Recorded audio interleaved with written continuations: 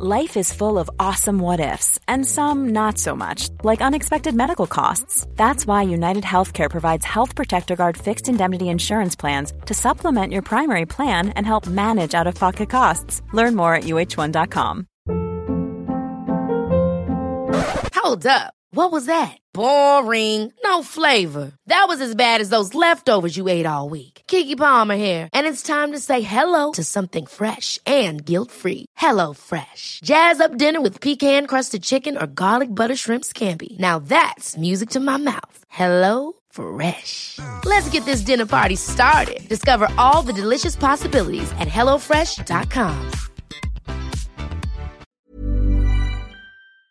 Hello and welcome along to the new Dundee Museum of Transport podcast. We are going to upload a new podcast for you every week, initially for 6 weeks, and we hope you're going to listen into the show. My name is Neil Bell, and today I'm joined with Sam Bannerman, who is the manager here at the museum. Hello, Sam. Hello.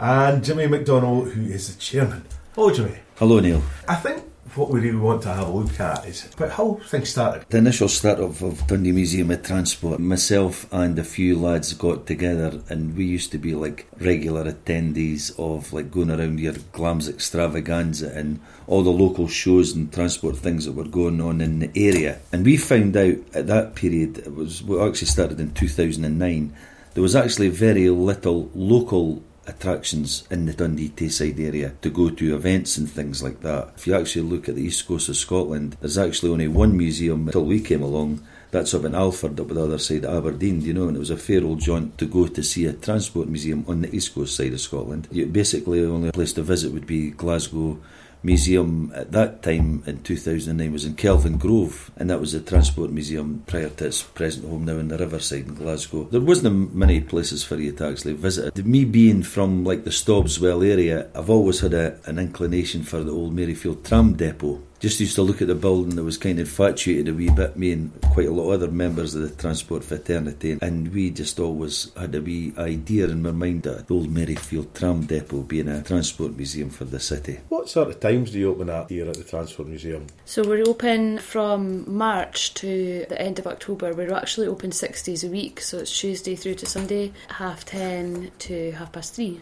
Looking a wee bit at the museum itself, do you have a particular favourite exhibit down the stairs? The horse-drawn tram is definitely my favourite, because it holds a lot of special things for me. I just think it's an amazing thing. We got introduced to the horse-drawn tram about 10 years or so ago. Don't know if you know the story. It was actually discovered to be in a garden up in Perth. It was advertised in the local Curie at the time in the 70s that they'd come across this horse-drawn tram. It was a Perth horse-drawn tram. But a lot of research was done into it by Alan Brochy, his name is. He's a bit of an authority in the tram world. He's written a lot of books and things like that, the tramway system throughout the country. He's a very well-known man in the tram fraternity. And Alan went up and done a good bit of research on it, and lo and behold, he scraped the side of the tram and discovered a Dundee Tramway Company on the side of it, and it's tram number 24.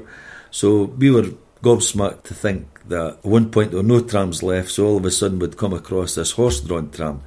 The amazing thing about this horse-drawn tram is it lay in a garden. We don't know how it got there, but we think it's been in that garden since it probably went out of service in Dundee. So it's probably been up there for well over 100 years. And the amazing part is it has its whole complete original interior. Now, a lot of these things, they were taken into gardens and they all got ripped out and they're made into garden sheds, maybe somebody putting shelves and things, but that's got all the original old seating, all the original old windows, all the original old compartments and things like that in it. 1889, it's just an amazing thing to have survived that length of time. It was where it was situated. It was built up on old sleepers, so it was well ventilated for air moving around it. It's got the original floor, no rotten wood or anything on it. It's had a few damages obviously over 100 years, but you can look in and you can sit inside it and you're inside an old original Dundee tram. It's just amazing. And the interior of it is almost it's perfect. Amazing. It's just like, and it's all original ash wood. They purpose built these things. And as I say, I've talked to quite a few people that have come across these old trams, have been discovered, and they do restoration projects on them. And they've literally got to rebuild these things from scratch. But we have an old tram down there that has probably 80% original features. Absolutely amazing for that to still be there, just minus its rails. I can fully understand why, obviously, that's a particular... And that's it, just an individual thing. Then there's other things like Champion the Wonder Horse Champions and Chitty Bang Bang, you know. And what's the story behind Champion the Wonder Horse then? Oh, well, Champion the Wonder Horse, that's a bit of a Dundee institution. You've got anybody that could remember the old city centre bus station just in the short terrace there. The stories abound, you know. You'd get off the bus and used to go through the old city arcade up the stairs to the city square, and whenever you went in the old city arcade, that's the first thing you heard was the noise of the music of Champion the Wonder Horse in the background. And everybody as a child in Dundee in the 60s, I think it was there from, I can't remember what it says year it was 1981 there. that it closed, I think. It was closed in 81. So I don't remember it. No, I have to confess, I do. I think everybody, I can remember my dad as a wee boy lifting me in the back of Champion the Wonder Horse, you know. So it's just an amazing thing, and even the story behind it is it's quite amazing. It's a carnival toy that's just survived the test of time, and a lot of people could remember old Champion the Wonder Horse. Some adults come in and try and sit on it all as well. all the time Trying there's to adults relive come their in and youth. they just can't believe we've still got it, you know. It's a part of Dundee's history that everybody thought had disappeared. Sam, any particular favourite down there for yourself? I think I change my mind almost on a weekly or fortnightly basis. Well, there's so many things that we get donated on a regular basis, which is great. People obviously want to bring things here so that we'll keep them and display them, and we get quite a few things on loan. But I think actually the most impressive thing in the museum, I would say, is the steamroller, the Fowler steamroller.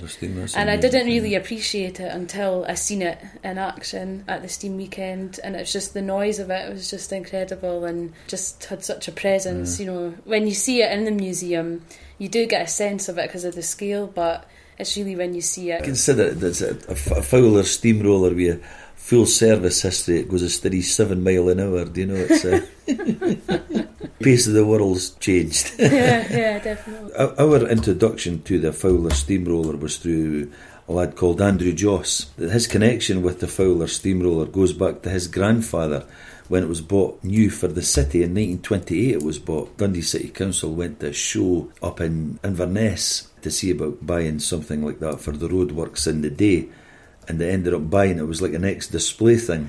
The city brought it back down the road, and Andrew's father was involved from day one, bringing that back down the road. And his involvement, his family, you know, it's his grandfather, and his father was a council worker, and a good part of his working life was working away with this old Fowler steamroller. And then Andrew's father died a few years back there, and Andrew's just kept the family tradition going on. Myself and Andrew, we're joint custodians of the Fowler steamroller. It still belongs to the Angus Council. We've got to take it to at least 3 shows a year, which we do. It's amazing the amount of time and effort and energy that Andrew's family has put into keeping that thing preserved for the transport history of the Tayside and Dundee area. When you see all the kids in that and they come along to a show and you see something like that in full steam and they're pulling the horns and it's making all its steam noises and things like that. It's just it's a real crowd puller, and the kids love to see it. What would you say is the star attraction of the museum? It's got to be Chitty, isn't it? It's got to be Chitty, I would say. Chitty Bang Bang, I would say, definitely.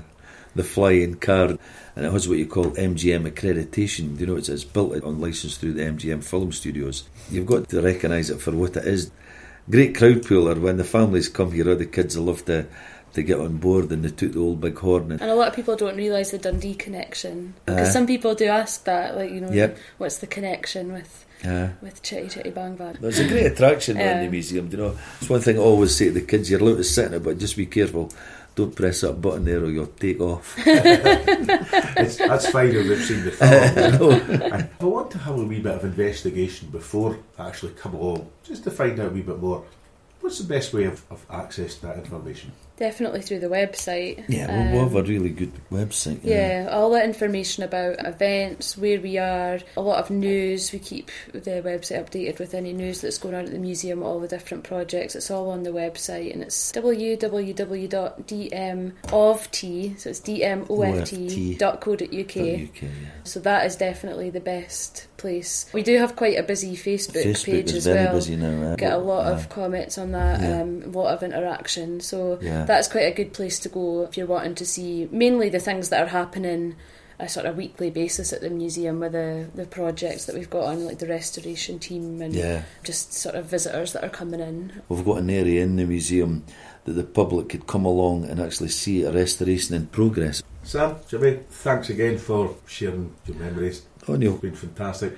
We'll be able to let more and more people over the weeks know more information about what's happening at the museum. Yep. And thanks for listening. Good, Neil. Thanks Thank for coming you, along, Neil. Neil. That was Hey, it's Danny Pellegrino from Everything Iconic. Ready to upgrade your style game without blowing your budget? Check out Quince. They've got all the good stuff, shirts and polos, activewear, and fine leather goods, all at 50 to 80% less than other high-end brands. And the best part? They're all about safe, ethical, and responsible manufacturing. Get that luxury vibe without the luxury price tag. Hit up quince.com/upgrade for free shipping and 365-day returns on your next order. That's quince.com/upgrade. Hold up. What was that? Boring. No flavor. That was as bad as those leftovers you ate all week. Keke Palmer here, and it's time to say hello to something fresh and guilt-free. Hello Fresh. Jazz up dinner with pecan-crusted chicken or garlic butter shrimp scampi. Now that's music to my mouth. Hello Fresh. Let's get this dinner party started. Discover all the delicious possibilities at HelloFresh.com. good, Neil. Cheers. Cheers.